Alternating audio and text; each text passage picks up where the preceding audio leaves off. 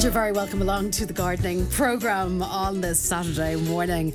Pádraig, good morning. The final programme for the current series. For this year, yeah. It's hard to believe. It sure is. We must have done 25 or 30 programmes at this stage between spring and autumn. But yeah, it's and I think we're going out on a nice note because the weather, certainly over the next 4 days, are going to be just fantastic for gardening. Yeah, I think so. I mean, that's a pretty good forecast. And I know we've had some fairly wet weeks in the fairly recent past. But I happened to be on the road a bit on Wednesday, which wasn't a particularly pleasant day. But I did notice there's still loads of lovely autumn colour and leaf colour. Absolutely. And I suppose is it probably because the weather hasn't actually become so cold that they've fallen off yet? And it hasn't been too windy. I mean, generally it's the wind that takes the leaves off, but also it needs the cold temperatures. We need the frosty temperatures that we're getting at the moment to change the chlorophyll into those lovely red colours, and that's going to happen now over the next couple of weeks, the next 10 days, the next 2 weeks. You're going to see some lovely autumnal colours. Yeah, I think it's coming in already. And so the leaves have certainly, and growth has been strong through the autumn, and people will see it in their lawns and everything. But the autumn colour is certainly coming. You can see it in Virginia creeper, in liquid ambers at the moment are absolutely stunning. Beautiful red foliage, Protea persica, that lovely rust typhinia, which is the stag's horn sumac, is colouring beautifully at the moment. So there's a lot of really good autumn colour. But with the frost that we had last night, certainly tender plants are going to, now is the time, this is the weekend, to take those geranium cuttings and any kind of cuttings of tender plants that you want to protect for next year. Then certainly my advice would be this weekend, go out there and start taking some stem cuttings of plants that would typically die away in cold weather, like geraniums or penstemons, or even the dahlias will have got a little bit of a rattling. Begonias will have got a rattling now with the frost last night, and particularly if we're going to get frost again. You tend to get, once the frost appears, the second night tends to be colder and deeper penetration of frost. So my advice really this weekend, if you have any tender plants and you want to save them for next year, then take some cuttings, or else bring them indoors, repot them and put them into your greenhouse or tunnel, or move them into a conservatory or somewhere that's going to protect them from the frost. Or indeed, as I said last week, this is the perfect time of year for the slipping or taking cuttings of plants, and all you need is a little bit of rooting powder and you'll propagate your own garden plants. So if people have geraniums in the garden, rather than actually trying to save the big plant, take 6 or 7 cuttings from them. They'll root in a little bit of compost and perlite with some rooting powder on a warm windowsill, covered with a polythene bag within 3 or 4 weeks, and you've got yourself plants then for next year. You can forget about the plants then that are outside. Let them succumb to the... They'll look after themselves. Absolutely. But with the kind of cold, dry days, Deirdre, it'd be perfect, and people have found it difficult to get the opportunity. I suppose things like giving the lawn the final mow now, giving it a feed, putting on the moss control would be important at this time of year. Planting things like Japanese onion sets and garlic can still be done, and indeed there's lots of autumn vegetable plants that you can plant at this time of year, and particularly with the drier weather it'll be perfect. Bulbs, we feature them for the last couple of weeks, but particularly the ground conditions will dry up a little bit now to get some bulbs into the garden, or even to put them into pots. But also for indoor, if you want a bit of scent for Christmas, the indoor hyacinths, this is the weekend, Halloween, coming up to Halloween is a lovely time to plant them up and start them off and leave them outdoors for about 4 or 5 weeks to root, and then bring them back in early December for them to come into flower for Christmas. Amaryllis, which produces those lovely big trumpet shaped flowers, and this is the time you buy them in the local garden centre. They're like a small turnip, and again you simply put them into a pot at this time of year. They can be actually kept indoors at this time of year and kick-started on a windowsill, and again if you plant them now they will be in flower for the Christmas period. And amaryllis can also, or the amaryllis, but also the paper whites, can be forced into thinking it's springtime by potting them up now, and again putting them on a bright windowsill, and you'll have lovely colour then for the Christmas period. So the planting of bulbs both outside into window boxes and containers can happen now, but also if you want to just force a few bulbs and get them going, this is the perfect time to do all of that. Summer bulbs that are going off, like the begonias and dahlias, this weekend would be a good time to cut those back and actually start to save the bulbs if you want to lift them out of the ground. Now you can take the risk and leave the dahlias in the ground, and I mentioned that a couple of weeks ago, maybe put a mulch of bark or compost on top of them. So prune them back to soil level. Dump some compost or bark mulch, or you might have some compost that you've made yourself over the summer period. Put that on as a layer, or a heavy layer of even grass clippings over the top of the dahlias will help to protect them. It'll give them a winter blanket and help them protect them. Or if you want, you can actually dig them up and store them indoors in a dry, cool place for the winter, and that gives you the opportunity then next spring of dividing dahlias and propagating them. So certainly I would be lifting those. Main crop potatoes and vegetables in general. Again, this weekend or over the next week or 10 days, it's a good time of year to get them out of the soil. So dig them up, because the wetter the soil gets, the more risk you're going to have damage of things like wireworm and also the rotting of potatoes in the soil. So a good idea, if the soil conditions are favourable, to actually lift them now. Don't wash them or clean them. Lift them with the soil. Put them into paper bags or into trays and store them in a dark, frost-free area. And they'll store perfectly fine. But it's better not to wash them. They'll actually store better with some soil left on them. Again, if you're interested in planting the bulbs, of course, but also wildflower seed, we're seeing a huge interest in the sowing of wildflower seed, particularly this autumn. And I think it's kind of following on from all the very the amount of social media in terms of pollinators. It's just part of that whole movement that maybe has taken hold over the last 12 to 18 months particularly, and it feeds into the whole ecological, I suppose, psyche. So I think maybe that's where that interest is starting to stem from. It is indeed, yeah. And I mentioned last week that I was at the Bee Festival in Westport. Yes. And they had a fantastic attendance and some brilliant speakers, in particular Dr. Kavanagh, who did all the research on the Irish heather honey and linked it in Trinity College and Dublin University to the benefits of Irish heather honey and Manuka honey. And it was very interesting to hear her report and the study that she did. But again, huge amount of emphasis on the National Pollination Plan, which the government have come out with, and the publications are actually available online, and there's some great information for people that are thinking of doing maybe a bee-friendly area in their school or in their local community. There's some fantastic information there and resources available online. So all of that, and then autumn really is the time for fruit. So if people have apples in particular in the gardens, harvest them now, take them in. Again, like potatoes, keep them stored in a frost-free location for the winter. Pears, it's a little early yet just to pick them. They still need a bit of cold weather. Pears, if you have pear trees in the garden, they'll need another 2 to 3 weeks. It's normally November we harvest those. But if you've got autumn raspberries or maybe the final shoots of rhubarb, or particularly apples at this time of year, bring them inside. And it's a great time to plant fruit. Autumn is the time when we plant fruit in the garden. So it could be blueberries or raspberries or blackcurrants or gooseberries. This is the time of year to actually plant fruit. Yeah. Fruit in general has always been. And you mentioned the autumn foliage colour. If people want to plant trees in the garden, again, autumn is the time to plant. Because remember that the roots of plants continue to grow right through the winter period. So by planting something in the autumn, it gets the benefit of those 3 or 4 or 5 months where it's actively growing beneath the soil. Even though you might think they aren't, but they look the same, they're actually established themselves for the winter. So really, I would use the kind of good time of year also to start a compost heap. So if you're thinking maybe doing some vegetables or growing a little bit more organically next year, this is the time of year with the amount of leaf litter that's available, and you'll be pruning back plants in general, and household waste can all be used, newspapers, all of that sort of material, to create a very good compost heap. And autumn is always a great time. Yeah. And remember to feed the wild birds. Yes, I noticed a couple of questions in relation to the wild birds already. So we'll come to those though in a little bit. So this is our time of year for cleaning out the nesting boxes that may be there, and also for feeding wild birds in general. We start now and feed right through till early summer. So they're the type of things. So use the next 4 days really to get the garden back into shape, tidy it up. Just have it, to take any protect your raggy look off it. My own was a bit not great there, but I did get the grass cut last weekend. Yeah, and that's great, and hopefully that'll be the final cut of the year. But certainly people should try and give it a trim, because it definitely has been growing over the last couple of weeks, and keep an eye on the moss as well, because it's certainly very prevalent this autumn with all the rain we've had. Yes. So they're the type of jobs to be doing. Look at that. And again, if you want some more information, go on to my blog page, which is on horkans.ie. Click onto the blog, and there's a list of things you can do for October there. Questions, Pádraig. So one we didn't get to last week, and we're going to deal with that question first of all this morning, because I suspect this is a lady, but I could be wrong. Anyway, from last Saturday, what flowers would I plant to have nice colour for a family wedding in early May 2020?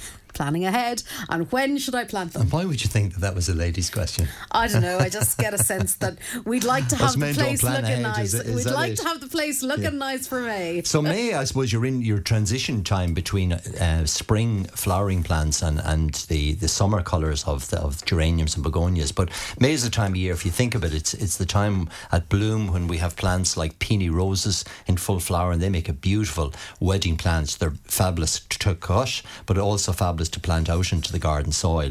Alstroemerias would be in flower. They're a lily type flower, small kind of lily blooms on it, but very, very colourful. So Alstroemerias would really be good as well.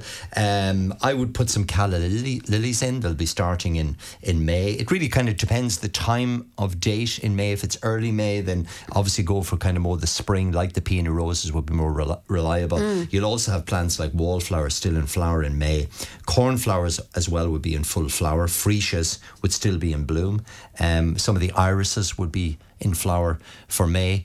What I generally advise for weddings is you want the garden looking really well, so you could certainly plant a lot of those plants I mentioned already, but also visit the garden centre about 2 weeks beforehand, because depending on the time of year and depending of the date in May, you'll have lots of plants, kind of early summer plants coming on into flower as well. So dianthus, for example, would be in flower in May. Alstroemerias, the calla lilies. There'll be lots of really good plants. It's kind of an easy time of year to get colour. Yeah, it's early May as well. Oh, it's early May. Yeah. Well, then maybe some of the late spring flowering plants, wallflowers would still be lovely. The Alstroemerias would be in flower. The calla lilies would be in bloom. The peony roses would be fabulous at that time of year.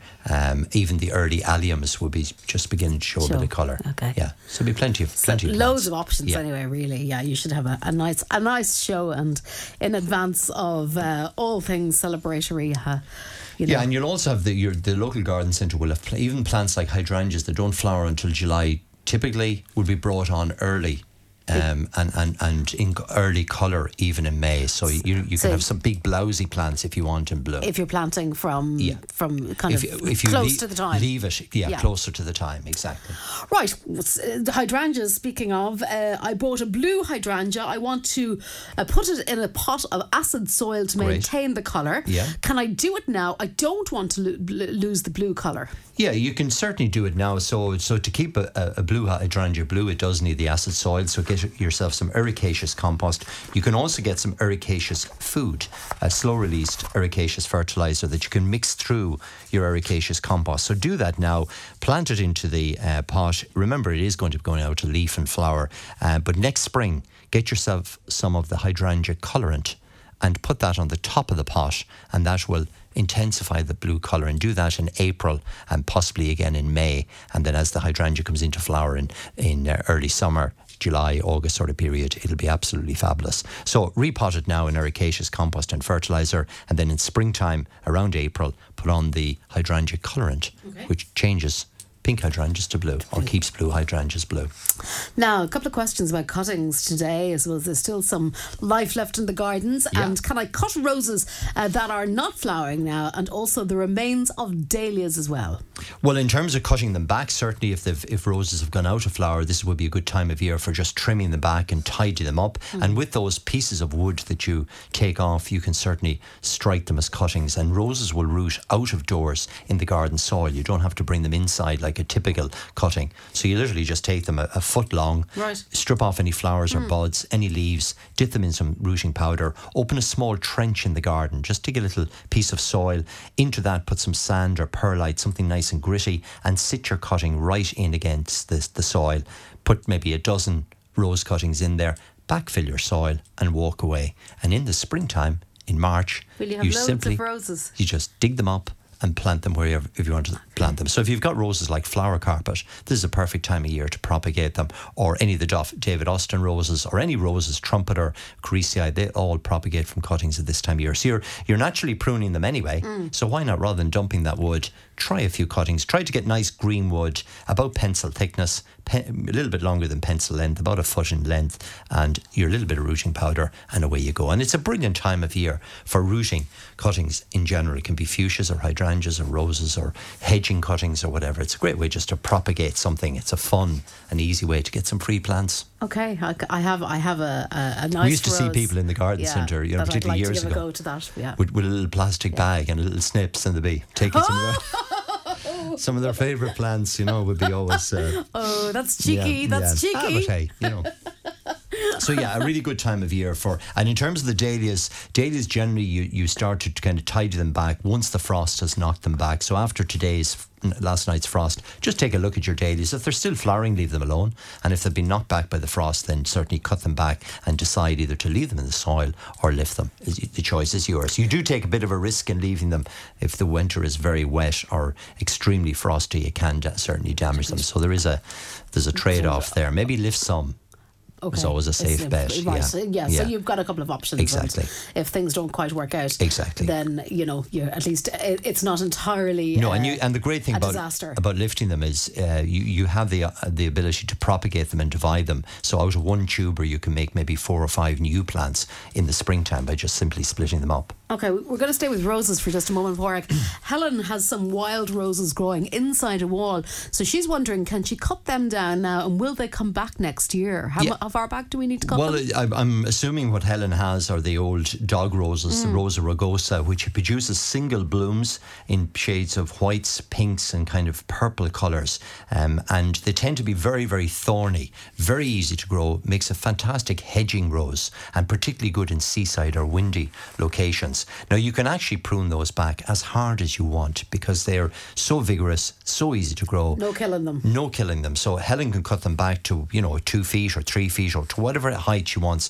They'll come back into growth. Now this time of the year they have the lovely red hips on them, the lovely kind of fruit that's formed after the flower phase, those lovely rose red hips. So they're quite nice for early winter. So you could enjoy those for another couple of weeks if you want and cut them then, or if you want to cut them back now, then you certainly prune them back. And there's nothing scientific to the pruning of dog roses or Rosa rugosa. You simply get your hedge trimmers and just hack them back. So it's kind of, you can be a bit brutal with it. You can. Quite a difficult plant to take cuttings from because the amount of thorns. So thorny. Okay. So better sown from seed, but the hedging rose makes a lovely hedge.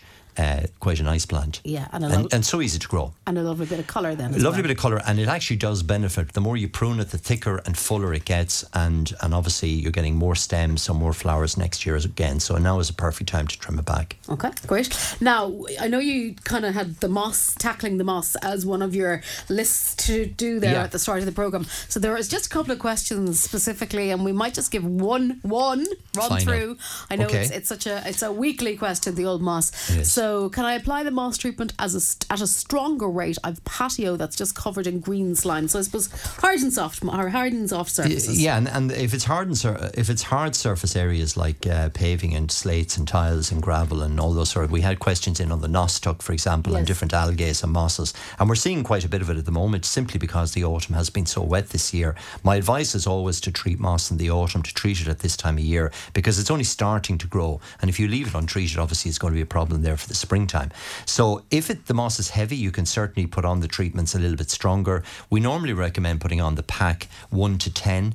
A 1 to 10 dilution rate, so 1 litre to 10 litres of water, and applied through a spraying machine on a dry day. But if it's heavy and more intense, then you can go to 1 to 6. So you're using less water 1 litre to 6 litres of water, and put it on that a little bit stronger. And pack tends to take about 6 to 7 days for it to kill off the moss. So within a week you should see it browning and going dead. And control it now is really my advice, particularly with the dry weather. If you've got moss in your lawn, then the treatment is 0, and again it's a 1 to 10 mix. But again, if the moss is heavy, go to 1 to 6. 0 will work overnight, so if you put it on today, the moss is dead tomorrow. Okay. And it's often a good idea. You find with the zero as well, it gives the lawn a lovely green colour. It doesn't make it grow, but it greens up the area. And really what you're doing is eliminating the moss. You're nipping it at source now rather than let it be a problem. So people that had the problem last spring, my advice really is to treat it now. Go out, give the grass a trim, put on your zero, put on a bit of autumn feed if you want as well, and that's the lawn then put to bed for the season. I would normally treat my own lawns again then maybe in January or February with some of the zero, and that just keeps it at bay. And you've no raking and no messing, it's simply just... So it's something that maybe you should be considering 3 times a year or something like that. Generally every 8 weeks, particularly from now. If you treat it now, you see, and do it again maybe just after Christmas and possibly again in March, then that's it for the year. It shouldn't require it after that. You're really, it's like picking a weed in February or leaving that same weed to grow until July. Right. There's a big difference. There's a big difference. So if you treat the moss in the autumn, you just get on top of it. Fantastic. Yeah. Let's talk about potatoes. All my potatoes, this is a sad story, all my potatoes were destroyed with wireworm, even the early ones in the tunnel. Oh, that's a shame. I was thinking of using nematodes next year. Yeah. What's the best time to use them? Well, nematodes would be an excellent solution for wireworm. So wireworm is the larvae of the click beetle.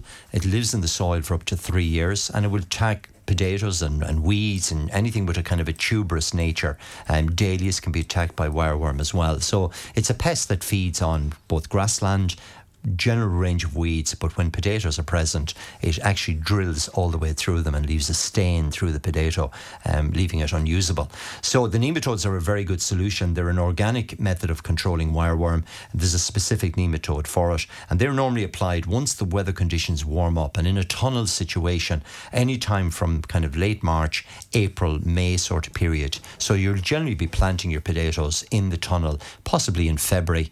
Leave them maybe a month to start to settle in, and then apply the nematodes around the end of March, early April. Once the weather is above, the soil temperatures are up above, and the weather is above kind of 10 to 12 degrees, the nematodes work really effectively. So dig them out, take out whatever you have now, leave the soil very much alone at the moment, and then next spring, after planting, apply the nematodes, and that'll give you very good control of wireworm. It also controls most other soil pests like leather jackets, chafter grubs, and other soil-borne pests.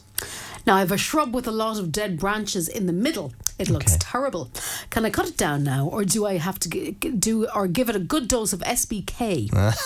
So it's all SBK is a weed killer, so if it depends what the shrub is. But look, at dead wood is not going to generally rejuvenate, so you need to prune that out. It depends really what shrub it is. If the listener could maybe send it in by WhatsApp, we'd have a look at it and just see. Some shrubs respond very, very well to pruning, like hypericums, which you can literally savage to soil level, and they reshoot again and are all the better for it. So are fuchsias, so are things like spireas, the gold flame, and all of those varieties.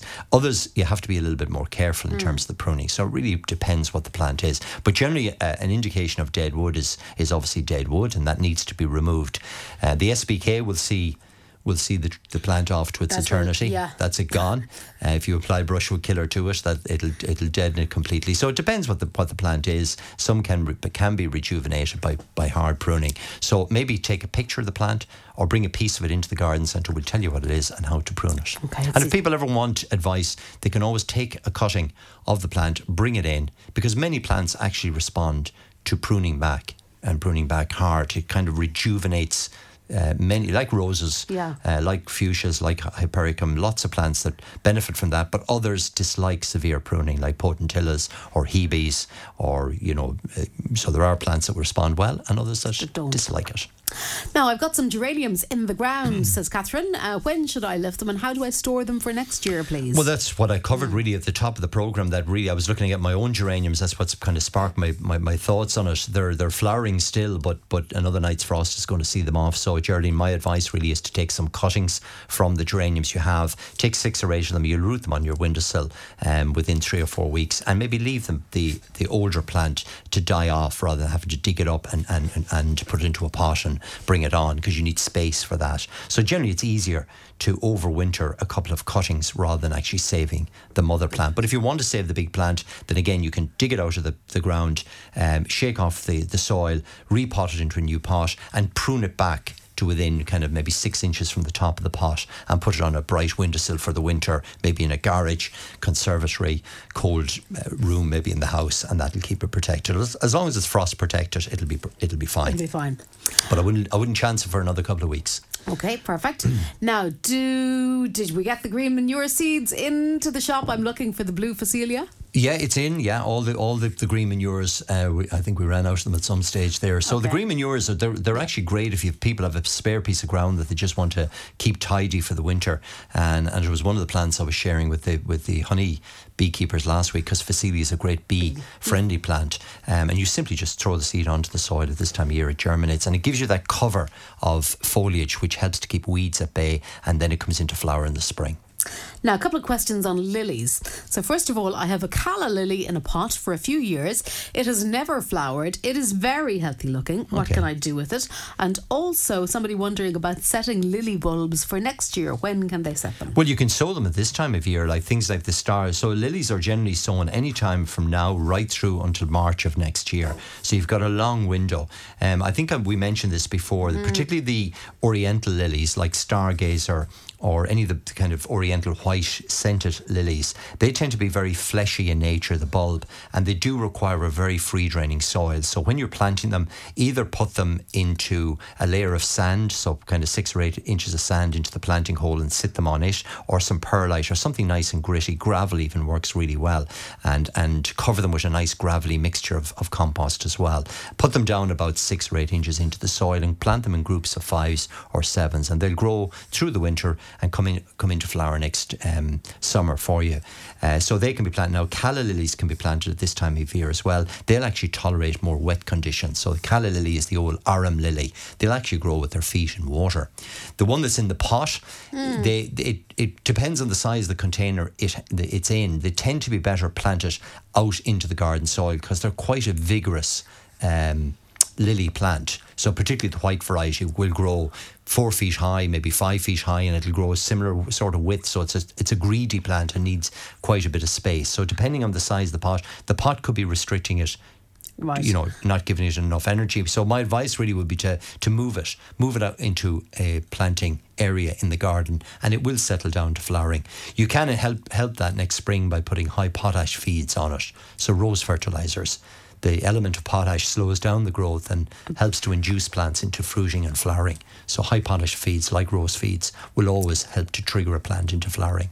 Brilliant. But maybe take it out of the pot, particularly if it's there for a number of years. I think the listener mentioned that, and maybe move it. And this is a really good time of year for taking plants out of pots and planting them into the soil. Here somebody says, I'm sorry now that I didn't think to grow some pumpkins with the kids this summer, but are there any plants I can show or plant over Halloween? Well, of course, midterm coming up now. Oh, yeah, the kids are off actually at the moment, yeah. That are easy. Well, the first thing that springs to mind are the bulbs, of course, because bulbs, as I said, I think last week, is when you buy a bulb, you're buying a 3-year-old plant, and it's guaranteed to flower as long as you get a nice big fat plump daffodil bulb or tulip bulb or amaryllis. The amaryllis would be lovely for the kids because they can grow them indoors all the way through, so they can plant them up now. They're very tactile. They're like a small turnip. Pot them up into a pot, water it well, and sit it on the windowsill, and it'll come into growth within 10 days, 14 days. You'll see the new growth starting to start in it, and it'll be in flower for Christmas. So the amaryllis would be a lovely bulb to start with. The scented hyacinths are lovely for children to grow and great for them to give as gifts then maybe at Christmas time.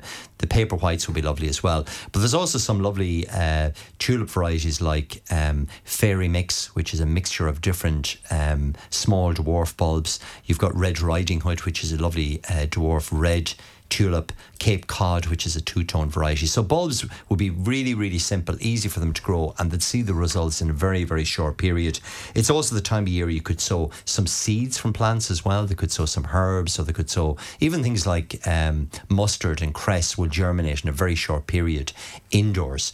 So that would be nice to do with them as well. Planting maybe of some fruit. There's a lovely blueberry called Pink Lemonade, which children absolutely love because it's a pink variety of our traditional blueberry. Okay, yeah. So it's got pink berries, very, very sweet. They can grow it in a pot or a container. Maybe a dwarf apple tree, they could plant that up as well in a pot or container. If they want something for Halloween, maybe the Venus flytrap. Okay. It comes to us from America, from South Carolina, and it grows in the swamps there. But it's a carnivorous plant. It actually eats flies. So it's called the Venus flytrap. It's a small indoor plant. You'll get it in local garden centres at this time of year. And the little traps on the ends of the stems actually are attracted to flies, and the flies, once the fly enters it, it actually closes in on top of them. Wow. So it's Venus flytrap. It's something a bit different if kids want it. You kind of see them in cartoons and stuff. Oh yeah, no, but it's actually a real plant. Yeah, it's a real plant, and it actually eats meat, and it has these little traps at the end of the branches. Kids will find them fascinating. I think adults will find them fascinating as well. Yeah, if you actually rub the trap itself with maybe a feather or something very light, you'll see it physically closing in. Now that's not a good idea to do too often, because the plant thinks there's a fly there. Okay. And it's yeah, it'll go hungry if you keep doing that. But they're just a novel idea. So that's the Venus flytrap. I think the planting of bulbs would be brilliant for children. There's still lots of seeds in your local garden centre that you can sow at this time of year, and maybe some fruit trees. They could plant something like the pink lemonade, or strawberries, which will fruit next summer for them. So they're the type of things. If you are interested in growing pumpkins, then the time to get the seed, you could actually take some seed from some of the pumpkins if you're carving them out and store those for next spring. Or you can buy the seed in February. There's a great variety called Mammoth, which produces huge, big pumpkins. They will grow very well here in Ireland, even though they come to us from America. And we've got the perfect climate for growing them. But you need to start the seeds in February and March indoors, plant them out in May, and then harvest them at this time of year. Okay, lovely. Now, I have a bright south-facing wall, I beg your pardon, that I would love to grow some leaf or flowering climbers on to cover the wall totally. Are there such plants that will keep the leaves all winter? If so, when and what to plant? Okay, so some climbing plants to cover the wall. South-facing. South-facing is perfect because you've got so many really good flowering plants. So there's a lovely winter flowering clematis called Winter Bell. I have it growing up through ivy, and it's very, very vigorous. It's totally evergreen, and it produces lovely white flowers from about this time of year. They're a bell-shaped flower, so Winter Bell. It's a pure white flowering clematis that flowers through the winter period, and the unique thing about it is that it retains its foliage. It's also very, very easy to grow, and as long as you've got some support for it, be it another climbing plant or some little bit of wire or trellis, it'll scramble up along it. It's a lovely plant actually to plant up through other shrubs as well, because it scrambles through the shrubs, and because of its vigour, it tends to grow out to the sides of a shrub and so maybe up through a conifer. So that's one called Clematis Winter Bell. It's a winter flowering evergreen clematis variety. Pyracantha are lovely at the moment. They're evergreen. They flower in the spring and they've beautiful berries. A great wall plant. And I would generally, when planting climbers on a wall, go for a couple of different varieties that complement one another. So Pyracantha planted with the Clematis Winter Bell would be a lovely mixture of two different varieties of climbers planted together. Californian lilac works really well as a wall plant or a climbing plant, and again there are evergreen varieties of those. They produce beautiful blue flowers during the summer or autumn period, depending on the varieties that you choose. So that's Ceanothus. It's called the Californian lilac, and it's got lovely glossy green foliage with blue flowers and a really nice plant on its south-facing wall. I love the Solanums. There's a variety called Solanum glasnevin. Now, it's not an evergreen plant, but it flowers right through. It's called the potato vine because it's in the same family as potatoes, in the Solanaceae family. But it flowers as two different varieties. One called Jasminoides, which has white flowers and green foliage and flowers for nearly 5 months of the year. And there's a lovely one called Glasnevin, named after the Botanic Gardens in Glasnevin. It's a blue flowering variety with a yellow centre, and they're quite good on south-facing walls. And the last plant I'd plant is another evergreen plant called Trachyocarpus jasminoides. So I don't think there's a common name for it, but it's an evergreen scented plant. You'd often actually see it in the Mediterranean, in Italy and France.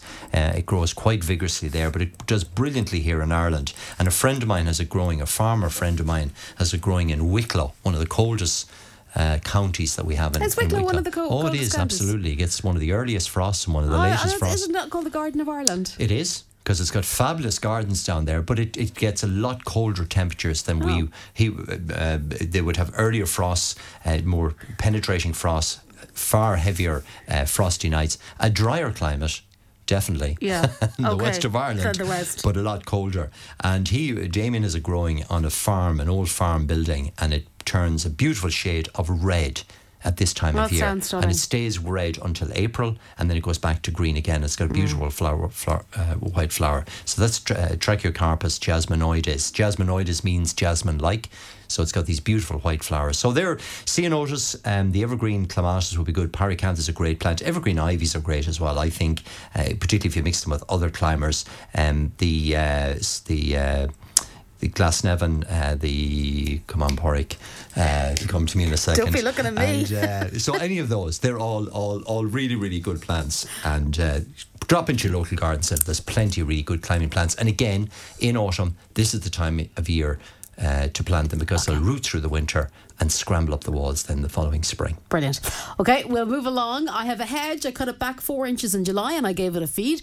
It only started growing again at the end of September. It has grown about 6 inches. Do I need to trim it back again for the winter? It's a Lelandii hedge. Yeah, so it was cut in July, yeah. And you see, most plants do most of their growing from March until June, and then they stop growing. They just stop growing during the summer, and then because of our cool, damp conditions in the autumn, they regrew again. So that would be perfectly natural for Lelandii. To be honest, if there's only 6 inches growth on it, I would leave it alone now for the winter. But next spring, early kind of mid-March, around St. Patrick's Day, sometime around then, give it a light trimming back. And if you keep Lelandii trimmed neatly and tidy, it actually makes a fantastic hedge. But where it let grow out of hand, it gets too tall and it gets too woody and it becomes unmanageable and it becomes a problem.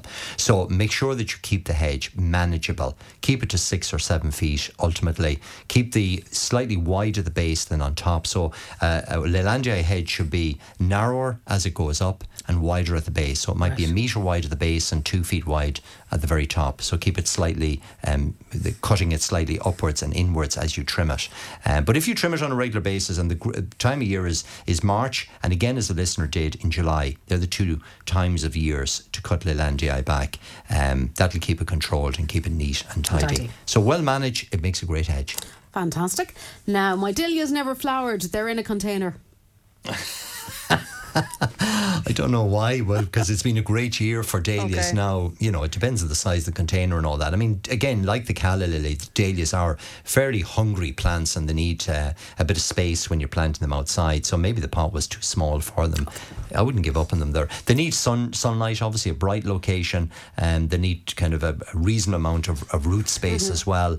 And they need some liquid feeding during the summer as well. So something like the Osmo Universal Feed or a Rose Feed is very good for dahlias, but they're very reliable. It has been a relatively good year for them.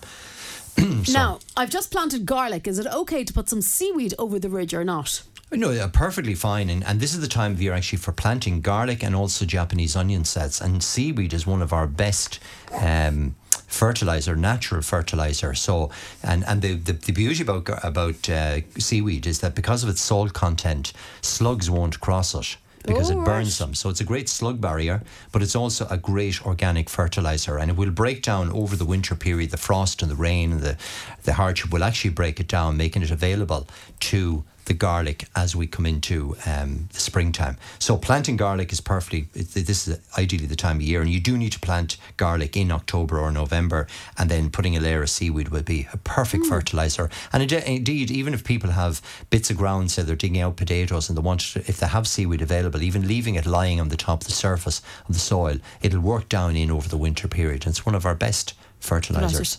You'll see a lot of seaweed extract added to other fertilizers, other liquid fertilizers, and it's a fantastic organic, natural fertilizer.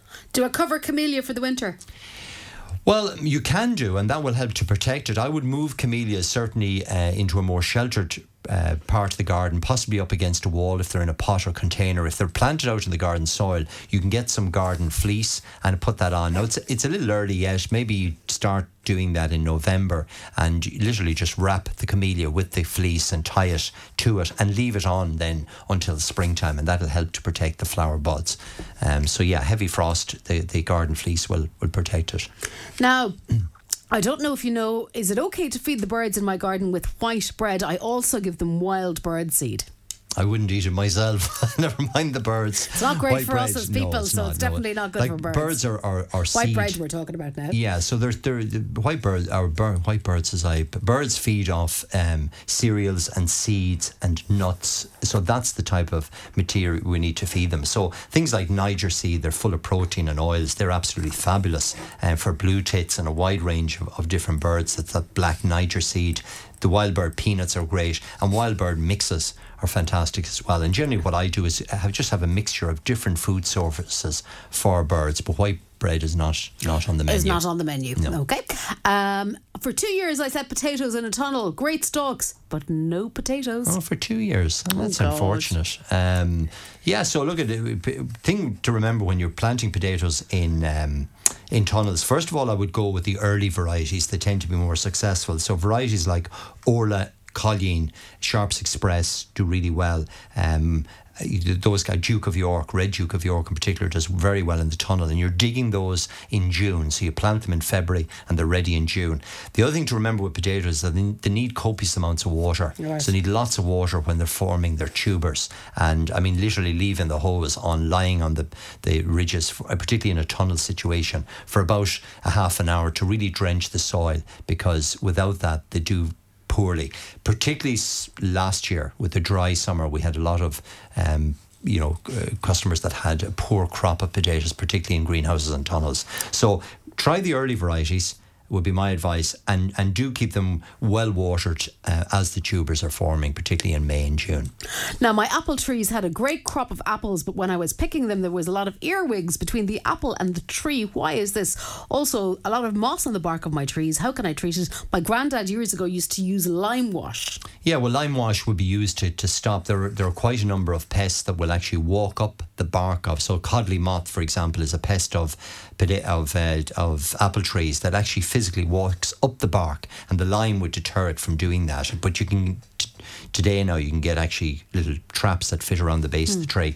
You can put on a winter wash on apple trees, pear trees, plum trees and roses once the leaves have dropped in November. So you'll see that available in your local garden centre. It's called winter wash. You simply apply it to the stems, and that gets rid of any pests or pests in particular on apple trees. In relation to the earwigs they will prey on insects. They'll eat bits of leaves. They're doing a job. Absolutely, and they can be attracted to fruit as well. Particularly once the fruit starts to get soft, you often will see earwigs, a bit like our wasp friends, attacking bruised, damaged or soft apples. So my advice really is, take your apples now, store them for the winter, and store only healthy. Anything that's bruised or damaged you won't actually use up, because they'll rot in storage. So make sure that the apples are clean and undamaged. Undamaged. Yeah. Okay, we're going to have to finish up. Finally, can you please repeat the name of the plant that kills the fly and spell it out? So it's called the Venus, Venus, Venus fly trap. Yeah. It's not going to hoover up all the flies in the house type of thing. No, it's a novelty. It's a carving. Yeah. It eats meat. A carnivorous plant, and it's a novelty thing more than anything else. So you have it in your windowsill. So it's called the Venus flytrap. You should be able to get it in your local garden centre, and very easy to grow, and just an unusual thing, a novelty item. And we'll have to leave it at that, Porrick. Thank you indeed. Until next spring. Spring again. Thanks indeed. Not at all. Thanks yourself. Do stand by. Michael Leary is live from Harvey Norman's after 10. That's it from me. I'm back again next Saturday. Until then, good morning to you.